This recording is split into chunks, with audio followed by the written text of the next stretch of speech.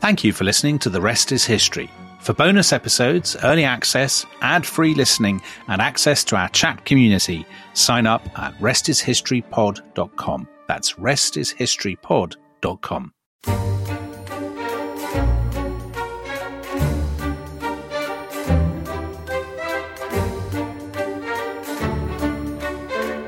Hello and welcome to the podcast that refuses to be restrained by the walls of history. We've ranged from ancient Rome to modern Washington, from Pompeii to Troy. And today we have one foot on the Great Wall of China and another on the US-Mexico border, because our subject today is walls and borders. Why do we seek to separate? Do walls work? Are they ever a good thing? Dominic Sandbrook is with me, and I want to start with a wonderful, simple question we received on Twitter from the excellently named Tom. And Tom asks, what makes a good wall? Dominic, what do you think? Golly, what makes a good wall? Well, I suppose it depends if you're keeping people out or keeping people in. So the emblematic wall that you and I grew up with is the Berlin Wall, right? That's the wall that we would have thought of for most of our lives when people mention I'd have walls. thought of Hadrian's Wall. But Would you? yeah. A man living in the past, yeah. I was much more interested in Hadrian's Wall than the Berlin Wall. The Berlin Wall, of course, is actually should probably be known as the anti-fascist protection rampart, which I think is a great name for a wall. I mean, I think a wall needs a good name, and the Berlin Wall had a great name, and it worked. That's the one thing people forget. I mean, the Berlin Wall was a monstrosity, but it actually did work in its purpose because it was set up to stop people from East Berlin fleeing into the western sectors. Right. So about 3 million people had fled from East Germany to West Germany between, say, 1945 and 1961 when the Berlin Wall went up. And after 1961, I think that total fell to about 5,000. About 100 people were shot. So the Berlin Wall, hideous as it was very effective, actually. But presumably also dependent on the existence of the Iron Curtain, so the frontier running right the way across Europe, dividing the Warsaw Pact from the NATO powers. Because if you don't have an Iron Curtain joining up to the Berlin Wall, you could just go round the corner of the Berlin Wall, couldn't you? And that's always a problem with walls, is that, they come to an end point and then you can just go round the side.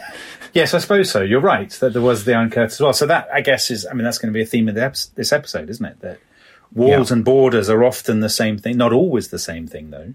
So Donald Trump's wall is not actually really a wall. Most of it is a fence. And there was already, a fence along the US-Mexican border. So what's his status now? He's going to, as we speak, he's going to visit it. He's going to pay a sort of farewell. They've built a tiny bit of it, I think, and he's going to go and say how beautiful it is.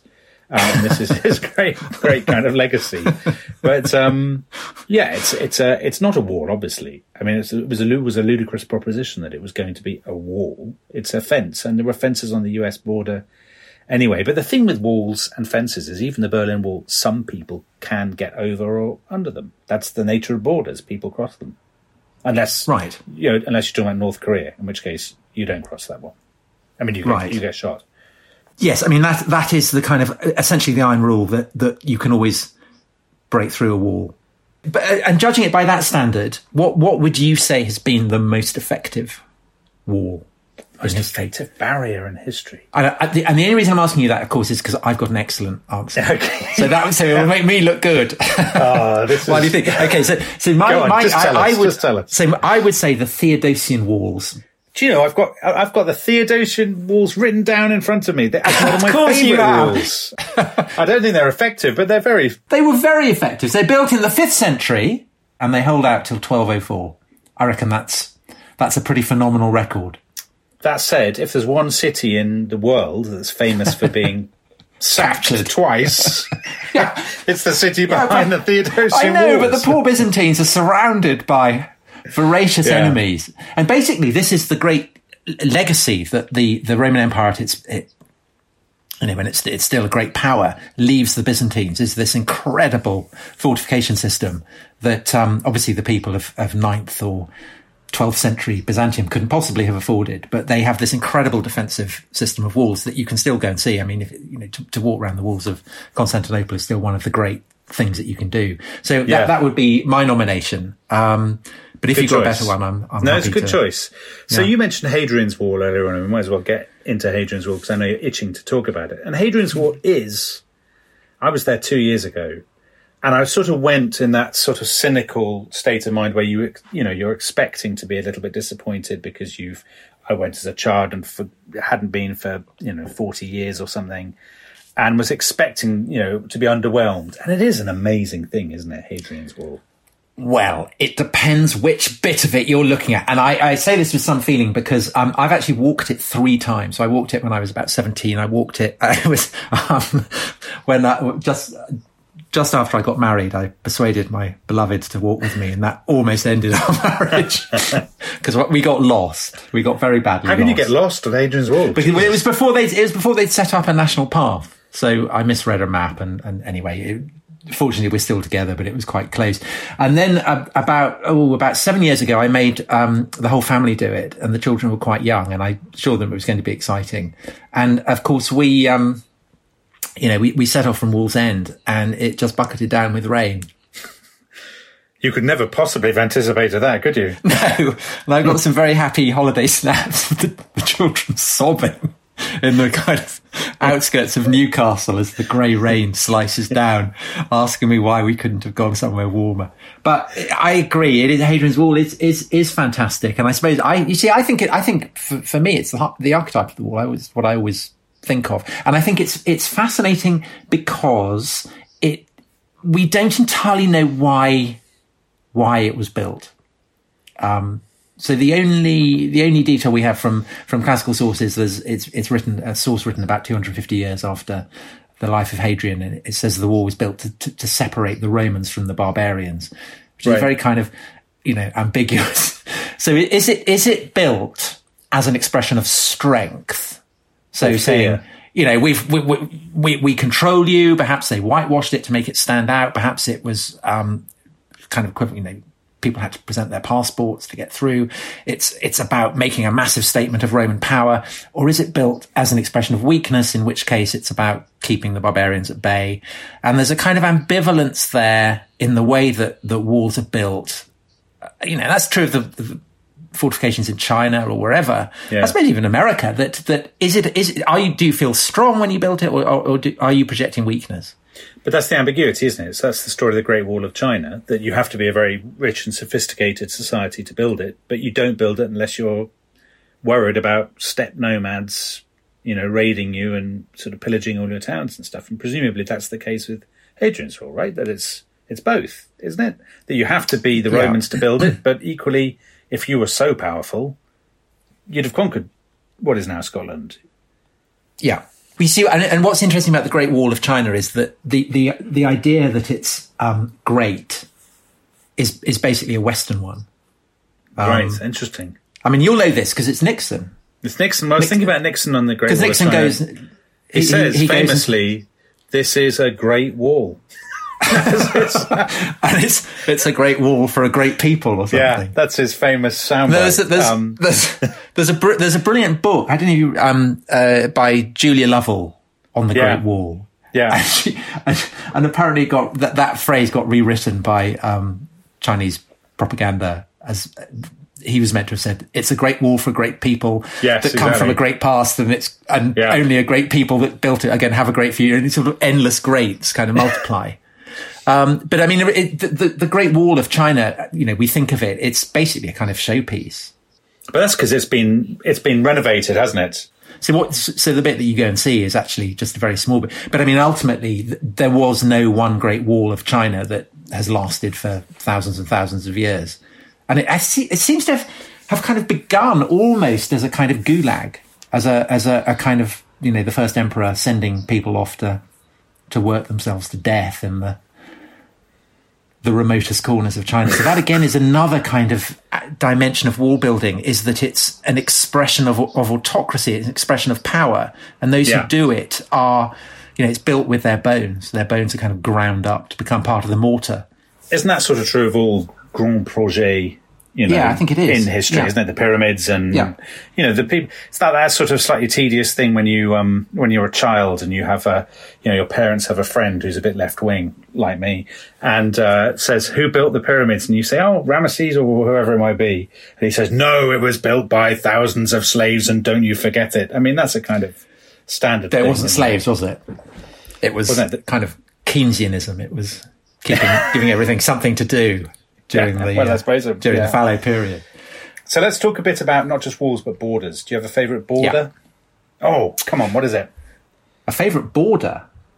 I think the sea that encloses Great Britain. Oh, good choice. Good choice. But you see, we're unusual. Because natural borders. You see, natural borders. But most borders aren't natural. That's what's so interesting. So there's a fantastic map online that there's a website you can go to, and there's a map, and it tells you all the dates of every every modern nation-state border. And by far the sort of plurality are 20th century. And actually, when you go back, there are very few that are older than about 13 or 1400. So I think one of the oldest is Spain and Portugal, which is 1297. Spain and France is very old, but most of the others are pretty new. Well, Scotland and England. I mean, kind of 11th century. But that's sort of shifted a bit, hasn't it? That's always been a little bit fluid. The Scottish English. Well, it's kind of interesting. Hadrian's Wall stands in for the border between Scotland and England, where it's further south, and so there is this kind of idea that England is a natural inheritor of the Roman province of Britannia, and Scotland is a natural inheritor of the barbarian lands north of Hadrian's Wall. But that's not true at all. I mean, it's a kind of coincidence that the border tended to lie where it is. Yeah, interesting. What about the border between Wales and England? So that's kind of seen as the same as Offa's Dyke, isn't it? People use Offa's Dyke as a kind of... I don't know anything about Offa. Does anybody? King of Mercia? Well, I think with Offa's Dyke, again, you get this kind of the same ambivalence that you have with Hadrian's Wall. Is it a statement of royal power? I mean, it is a statement of royal power, because for an Anglo-Saxon king to have the manpower to construct this enormous earthen dyke, I mean, that's pretty impressive by the standards of the time. But at the same time, it's kind of an admission of defeat that you can't bring the Welsh to heel, and you've got to build this to stop them from raiding. So again, it's this same kind of uncertainty that you get with, I suppose, it's in a way that's there with the Berlin Wall, isn't it? It's there with North Korea. Is it strength or is it weakness? Yeah, if you're so great, you don't need a great wall. Right? But also, of course, walls stand in for, just be mentioning this, walls stand in for natural borders. So for Rome, you've got the Rhine, you've got the Danube.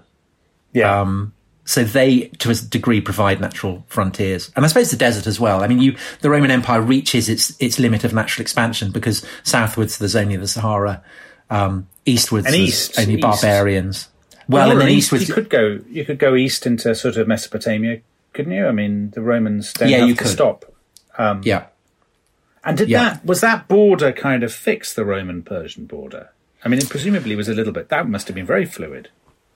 Yes, it is, because in particularly late antiquity, there is no natural feature there. So you have to construct massive frontier posts. And the story of the relationship between the Romans and the Persians in late antiquity is a constant process of scrapping over key nodes of defence, which constitute the border. But I suppose what you have in modern history that you don't have in earlier periods is the sense of a solid, definite border. I mean, I think even Hadrian's Wall is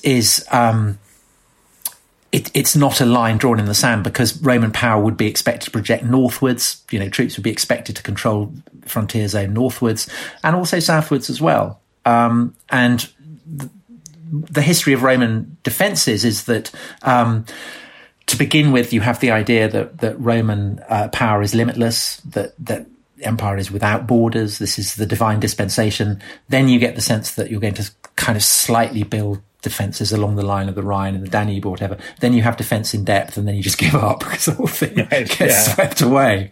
So there are many different ways to have borders. And then I suppose moving into into the medieval period and early modern period. I mean, borders are constantly, say Poland. But I mean, talk me through the borders of Poland. I can't even begin to wrap my head around that. No, I mean, Poland is the famous one, isn't it? Because even in the 20th century, it changed multiple times. And, what is Poland now, what we will accept to be Poland, would not have been accepted to be Poland in 1935 or 1900 when Poland didn't even exist on the map. So those things are interesting. I mean, people often say that the borders are a product of the Treaty of Westphalia. So that's 1648, the treaty that ends the 30 Years' War. And people see that, some people see that as the moment that sort of enshrines the nation state. But if you go back even further, so if you go back to when Spain and Portugal were carving up the New World, I mean, they had to get they had a deal brokered by the Pope, the Treaty of Tordesillas and then the Treaty of Zaragoza, which basically said, you can have this bit, we'll have this bit. There's such and such a parallel as the dividing line. So there was a sort of, I think once you've got maps, you've got borders. Once you can write it down and draw it, then you've got a sense that this bit is ours, it is inalienably part of our realm, and that bit is yours. But what I don't have any sense of, and I've never really seen anybody explain it, is what happened if you decided to get on your horse and to ride across, Central Europe or whatever. Do you just keep going and nothing changes? Are they posts, gates? Are you conscious of the language changing and all this sort of stuff? I mean, in the context of the broadest context of Eurasia, that is the huge issue, isn't it? That you've got horse riding nomads, and then you've got everybody else. Or in the context of the Middle East, you've got people on camels. Because actually, the very oldest wall, I think it's just excavated by French archaeologists, and they just call it the Très Long Mur. So the TLM. God, they couldn't think of a better title than the Very Long Mur. It's brilliant. It's about, I think, about 170 miles long. It's in the desert of Syria. It's a kind of art, and it's clearly there to keep the Bedouin, keep the nomads out. And it's the kind of precursor of all those other walls, of which the defensive frontiers along the Rhine and the Danube, the Sasanian empires, the Persians, they have one from the Black Sea to the Caspian Sea, China, of course, that there is this constant anxiety that if you build a great, stable civilization and there are people out there on horses who can come in and grab it, you've got a problem. The issue is there even with cities, isn't it? That the first cities, in a sense, walls have to be there because otherwise people will just come and grab your stuff. Yeah, no, I think a wall is an intrinsic part of a city, isn't it? And a border is part of, this is, I think, one reason why people get so hot under the collar about, it's not obviously the only reason, but it's one reason why people get very hot under the collar about migration, about kind of migration stories in the newspapers, is that a border is intrinsic to a nation state. It's a sort of nation state sense of its own inviolability, that you have a sort of well-regulated border and that people can't sort of swan in and out. And that clearly is a motive for a lot of people. That's why Trump got that success with the wall. And it's also, I suppose, if you're thinking about emotive walls and borders, think about Ireland or Northern Ireland specifically. So there you've got you've got the Northern Irish border, but you've also got the so-called peace walls in Belfast, which are walls to keep people apart, Catholics and Protestants. Have you done that tour in Belfast of all the sort of... I haven't. It's extraordinary, because, in lots of ways, Belfast looks like you could be in a city in, people will probably be horrified by me saying this, but you could be in a city in Scotland or Northern England or something, and you're driving along, and then there's this massive wall, this massive barrier that's keeping, say, the Shankill Road and the Falls Road apart. And they would have gates, they still have gates, which are sometimes locked at night so that people can't get in and out. Right, well, that's, I think, a sombre note on which to end the first half. We'll be back in the second half with some of your questions on walls and borders.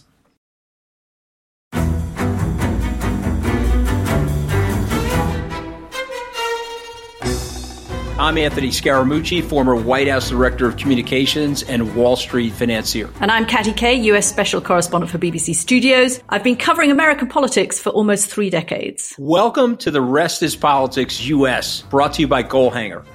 Go on, tell us, were those donations you made, like Obama in 2008, Was that idealism? Were you hoping to get something out of these campaigns that would serve your own business interests, for example? So I think this will either make this podcast incredibly successful, Caddy, or people will be horrified and they'll shut it off right now because I'm going to be very real with you. The Obama donation, I had gone to law school with President Obama. We were not classmates. I was a few years ahead of him. It was 2007. He was then Senator Obama. I had a check in my breast pocket. I went over to the senator. I said, Senator, you and I didn't really know each other in law school, but I'm about to hand you a big check. Can I lie to my friends and tell them that you and I knew each other in law school? Well, Obama looks at me, had the best smile in American politics since Jack Kennedy. Forever. Yeah. He lights up. He looks at me and says, I'll tell you what, if you double the amount of the check, we'll take it back to Hawaii. Okay.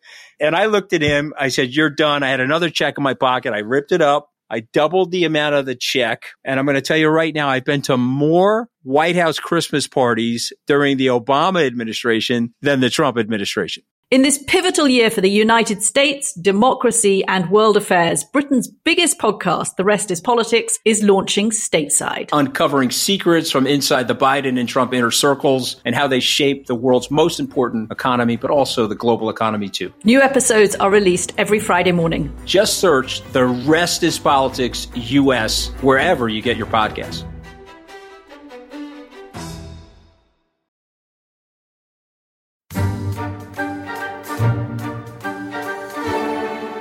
Welcome back to The Rest is History. A reminder that we've cranked up production while Britain remains in lockdown, 2 podcasts a week till February. So please do get in touch. We'll always announce the subject of our next pod on Twitter, and we really do appreciate all your questions.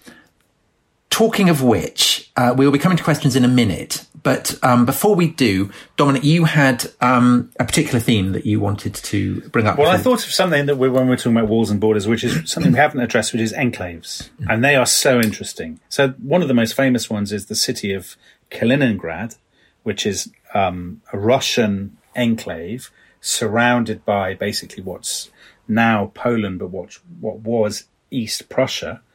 And that's the city that was better known for most of history as Königsberg, city of Immanuel Kant.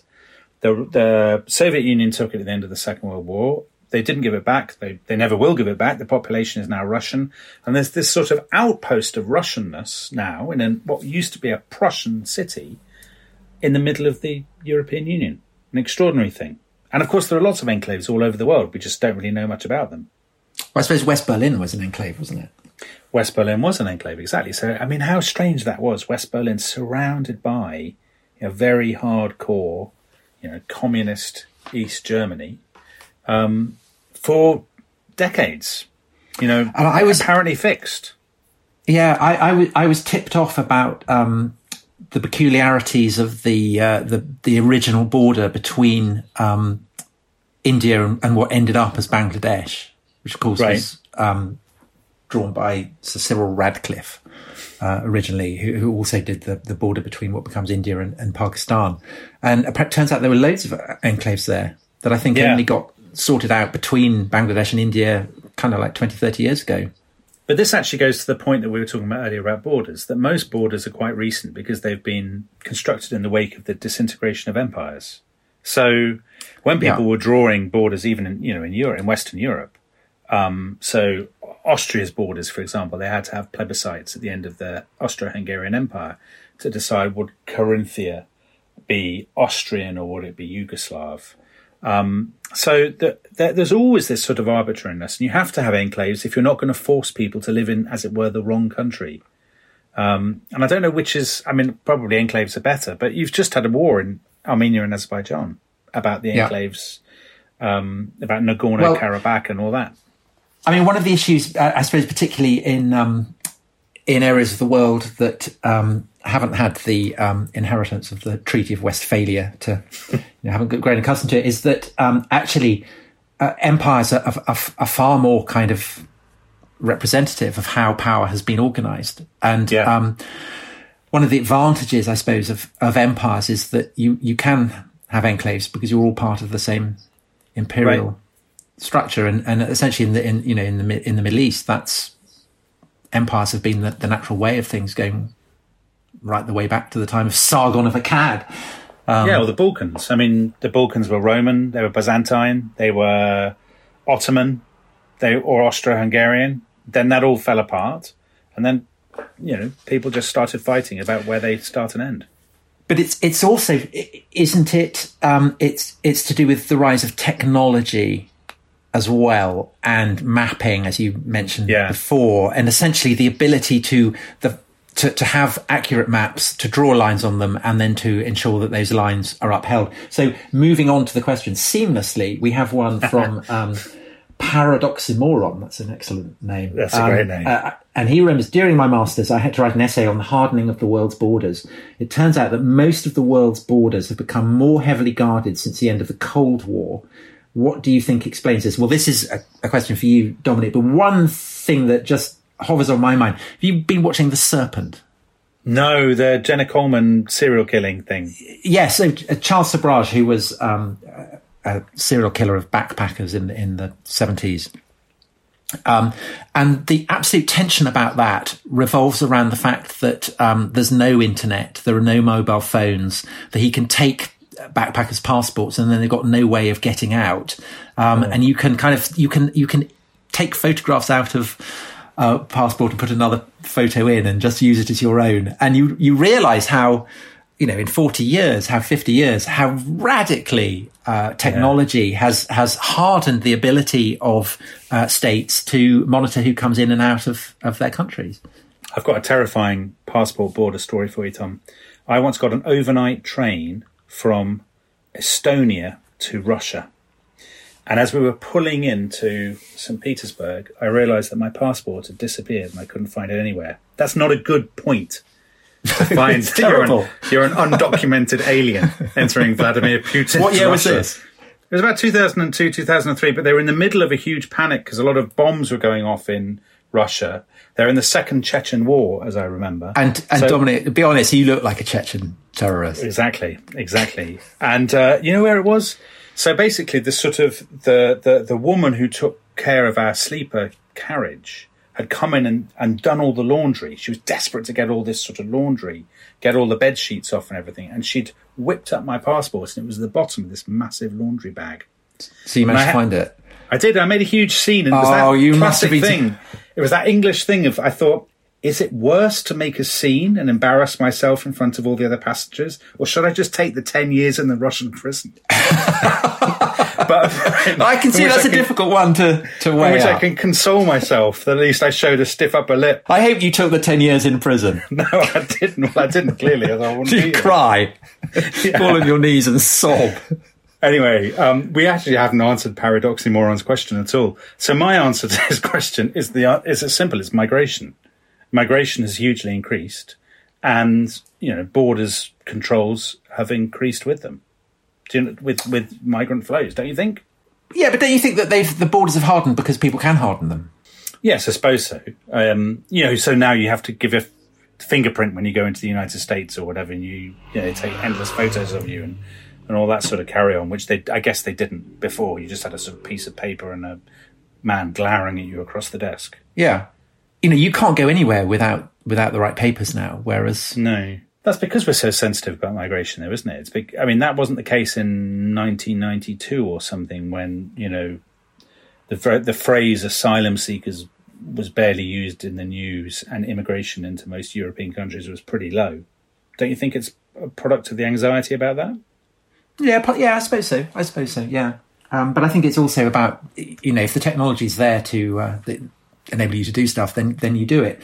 Which brings us very neatly on to another question from Amy Mantravadi, who asked, perhaps a discussion of the Great Firewall of China. So this is the future walls, isn't it, I suppose? Yeah. So that's a good question. So now the issue is not you're keeping people out or in, because that's keeping people out of China is not really something that I imagine the Chinese are terribly worried about. It's more about keeping ideas out. So am I not right in thinking that there's some issue with Winnie the Pooh in China? Are you aware of this? That's right, yes. Xi Jinping looking like Winnie the Pooh in the Disney film. And so Winnie the Pooh has been suppressed in some... I mean, this is clearly going to He's a non-bear. He's a non-bear. This is going to get our podcast suppressed in China. Oh, my God. But yeah, how effective is this? I don't know. Does it? I mean, only time will tell how well this works. I mean, clearly, it doesn't work with Lutheran ideas in the 16th century. It doesn't work with Enlightenment ideas or communism. You can't keep ideas out, I don't think. I think the phrase "the Great Firewall of China" is kind of interesting because, you know, we're saying how the idea of the Great Wall of China is essentially European invention. Europeans start going there and having, you know, rhapsodizing about this amazing wall, and then the Chinese wake up to the fact that they've got this incredible thing, and you start getting all these stories about how it's the only structure that you can see from the moon, perhaps even from Mars, I think Joseph Needham said.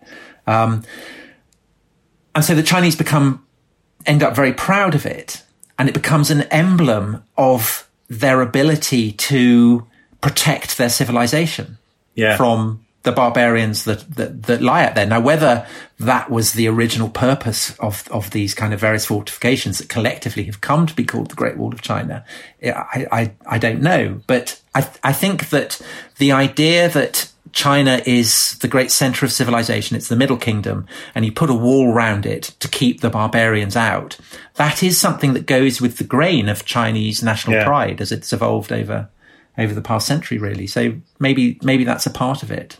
I think it is, and I think actually you're right, and that if you talk to Chinese people about it, they don't say, well, this is a sign of weakness and of our insecurity. They see it as you say, I think they see it as a sign of, this is who we are. We control what comes in and out.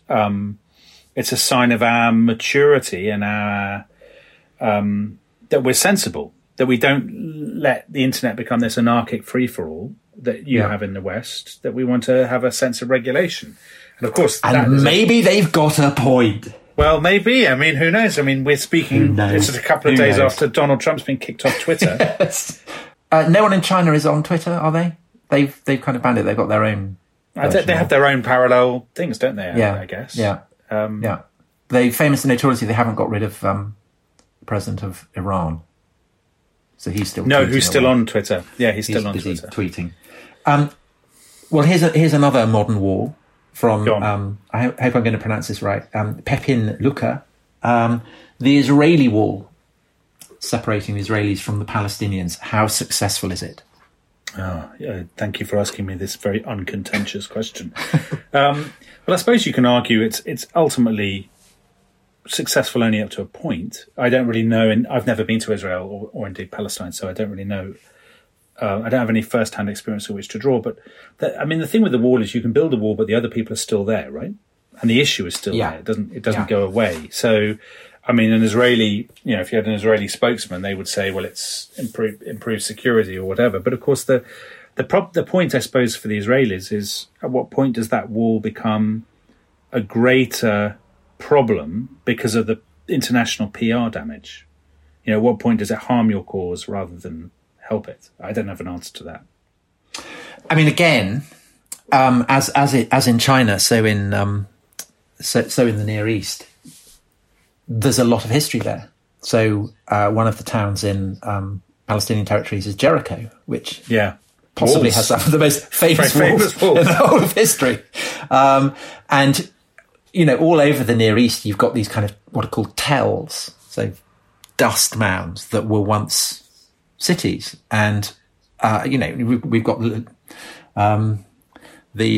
very long wall as well out in Syria. So you do, I mean, perhaps more than anywhere else in the world, in that area of the world, walls have an incredibly long history, and I suppose that the Israelis live in the shadow of that kind of incredibly ancient history. Okay, so here's the next one from Ollie O'Brien, and this is something we've already touched on. When did borders become an actual thing? 1648 and the Treaty of Westphalia, or not until faster transport and more people travelling by train? An example being German unification, I suppose. I think we've been kind of hovering around that question, really. When you have borders, as we understand them now, definite lines with border posts, satellite absolutely determine where exactly these borders are. when did we start getting the idea that they are definite lines on a map rather than just kind of vague areas of control, kind of frontier regions? I don't actually have an answer to that, Tom. I think it's interesting he mentions train, because obviously some people argue trains invented time. So train timetables invent a kind of national uniformity of clocks. So every station has to have the same time and all the rest of it.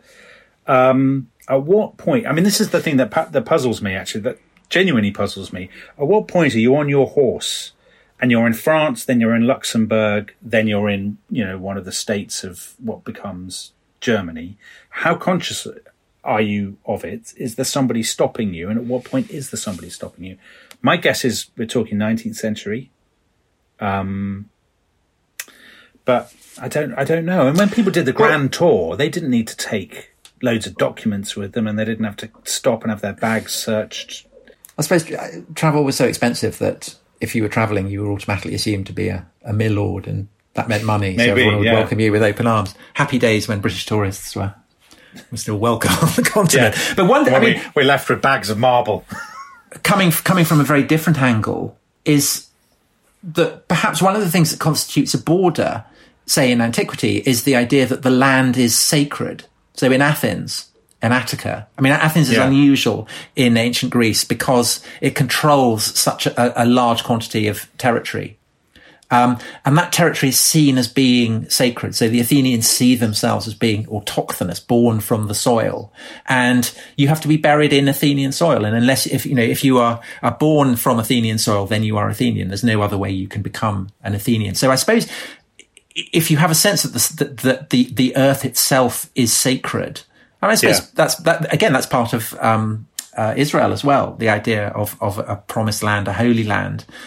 With the Romans, you have a thing called the Pomerium, which is a sacred border that marks the sacral limits of the city. So if you have a sense that land is sacred, then I suppose inevitably you probably have a sense of borders as well. But I'm not sure about that. It's something to. I mean, the sort of trendy thing to say, right, is that borders are always fluid and they're terribly interesting and they're much more interesting than non-borders and all the rest of it. But borders aren't always that fluid. So I mentioned Spain and Portugal earlier. I mean, that border has remained pretty much where it is for, I think, 800 years. And the people on either side, in all that time, they've had a pretty clear sense of themselves.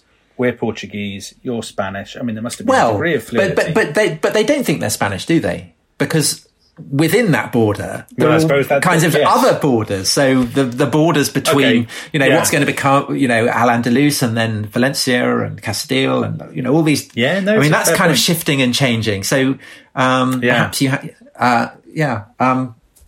and the borders in South America, right? The borders in South America follow often the patterns within the Spanish Empire. So the administrative divisions, why is there Argentina and a Chile and a Uruguay and all these places?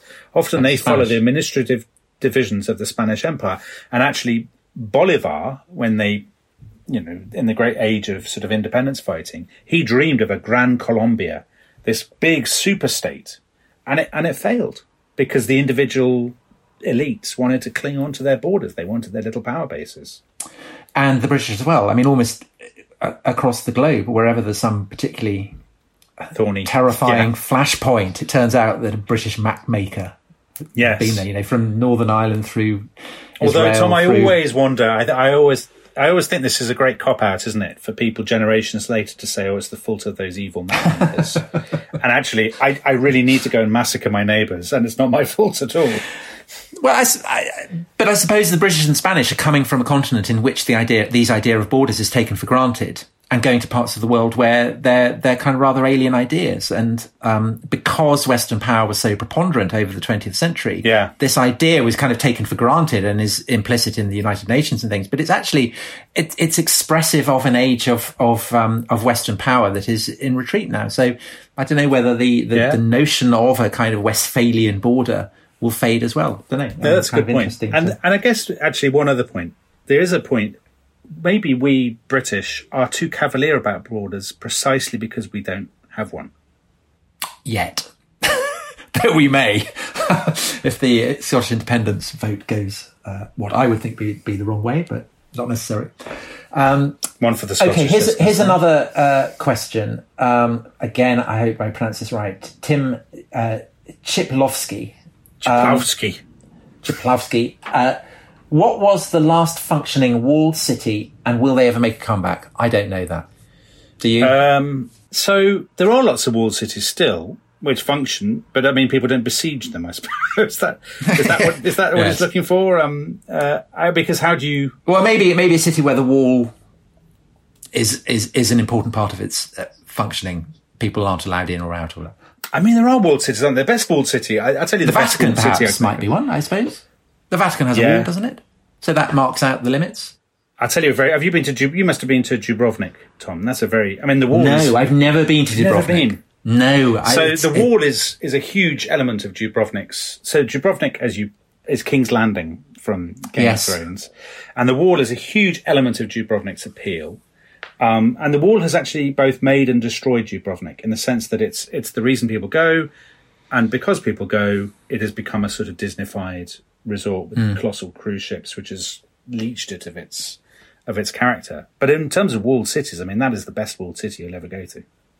Okay, well, it's absolutely on my list, and dreaming of a time where I can go and see it. But my answer to that last functioning walled city would be the Vatican.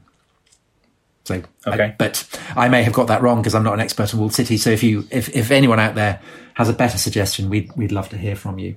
Well, I was going to give you another question from AJ Bremner. Is a wall only a successful wall if it's guarded? Good question.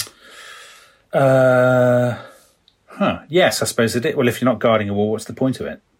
I mean, there's an interesting debate among Hadrian's wallologists about whether there was a walkway on the wall. I mean, you'd assume that there would. On the wall? Yeah. Yeah. So, the soldiers can walk up and down the wall. Yeah. But it's a topic of massive debate.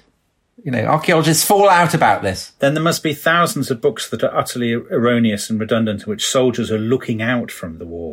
Aren't there? I mean, Yes. Surely, I mean, I must have read 1,000 articles in which African soldiers are looking out over the wall. And Well, this is they're in forts. So clearly they are serving a kind of defensive purpose. But the wall is seen as being more of a kind of, customs marker, or said before, expression of power or something. Yeah. That it's not a platform for actually defending against barbarians. So to use your Game of Thrones analogy, it's not wildlings aren't hurling themselves at the wall and being beaten back by. Is there any evidence of that? Did anybody ever attack the wall, Hadrian's Wall? Yeah, we've got records of people attacking it, going round it, breaking through it. So it must have had some kind of defensive purpose. But the question is whether there were soldiers kind of walking up and down it, which is, I guess, the stereotype of it. That's what you imagine happened, but it's much debated. Well, I think we must draw a line. Draw a wall under this. I've got a wall. I've got a wall for you, Tom. Do you know about the Cottesloe Wall? No, I don't. You know about the Cottesloe Walls in Oxford? So Cheryl Hudson tweeted us about this, and it's one of my favourite walls because this is very surprising to a lot of people. So these are two walls, basically, that went up in Oxford in the 1930s to separate the middle class and working class areas. So basically what happened was a developer had the right to build a load of houses, and he put up a spiked wall to deter people from the local council estate from trying to get in. And these walls stayed for about 25 years. And they were incredibly controversial. I mean, That's amazing. People campaigned against them. I mean, 1950, they came down in 1959. So in other words, if you'd gone to Oxford in 1958, you'd have found a street where you'd walk along and there'd be a spiked wall in the middle of the street to keep the council tenants out. And this was legal? Yeah. Well, there were huge legal battles. It went on and the developers refused to take it down. And the council, they kept finding loopholes so the council couldn't enforce it. And of course, a lot of people were hugely shocked by it. But the local homeowners were all for it. They didn't want the... And this is only something that happened in Oxford? Yes, I think so. I mean, maybe listeners will know of other such walls, but I think Oxford That confirms my darkest suspicions of Oxford. Of Oxford. Well, you're a Cambridge man, aren't you? So you would, not surprised. This sort of not surprised. Well, let's draw a line under this whole sorry business. Build a wall. End this podcast. Dominic and I are going to go off and do some sentry duty. Thanks very much for listening to us. We'll be back on Thursday. See you next time.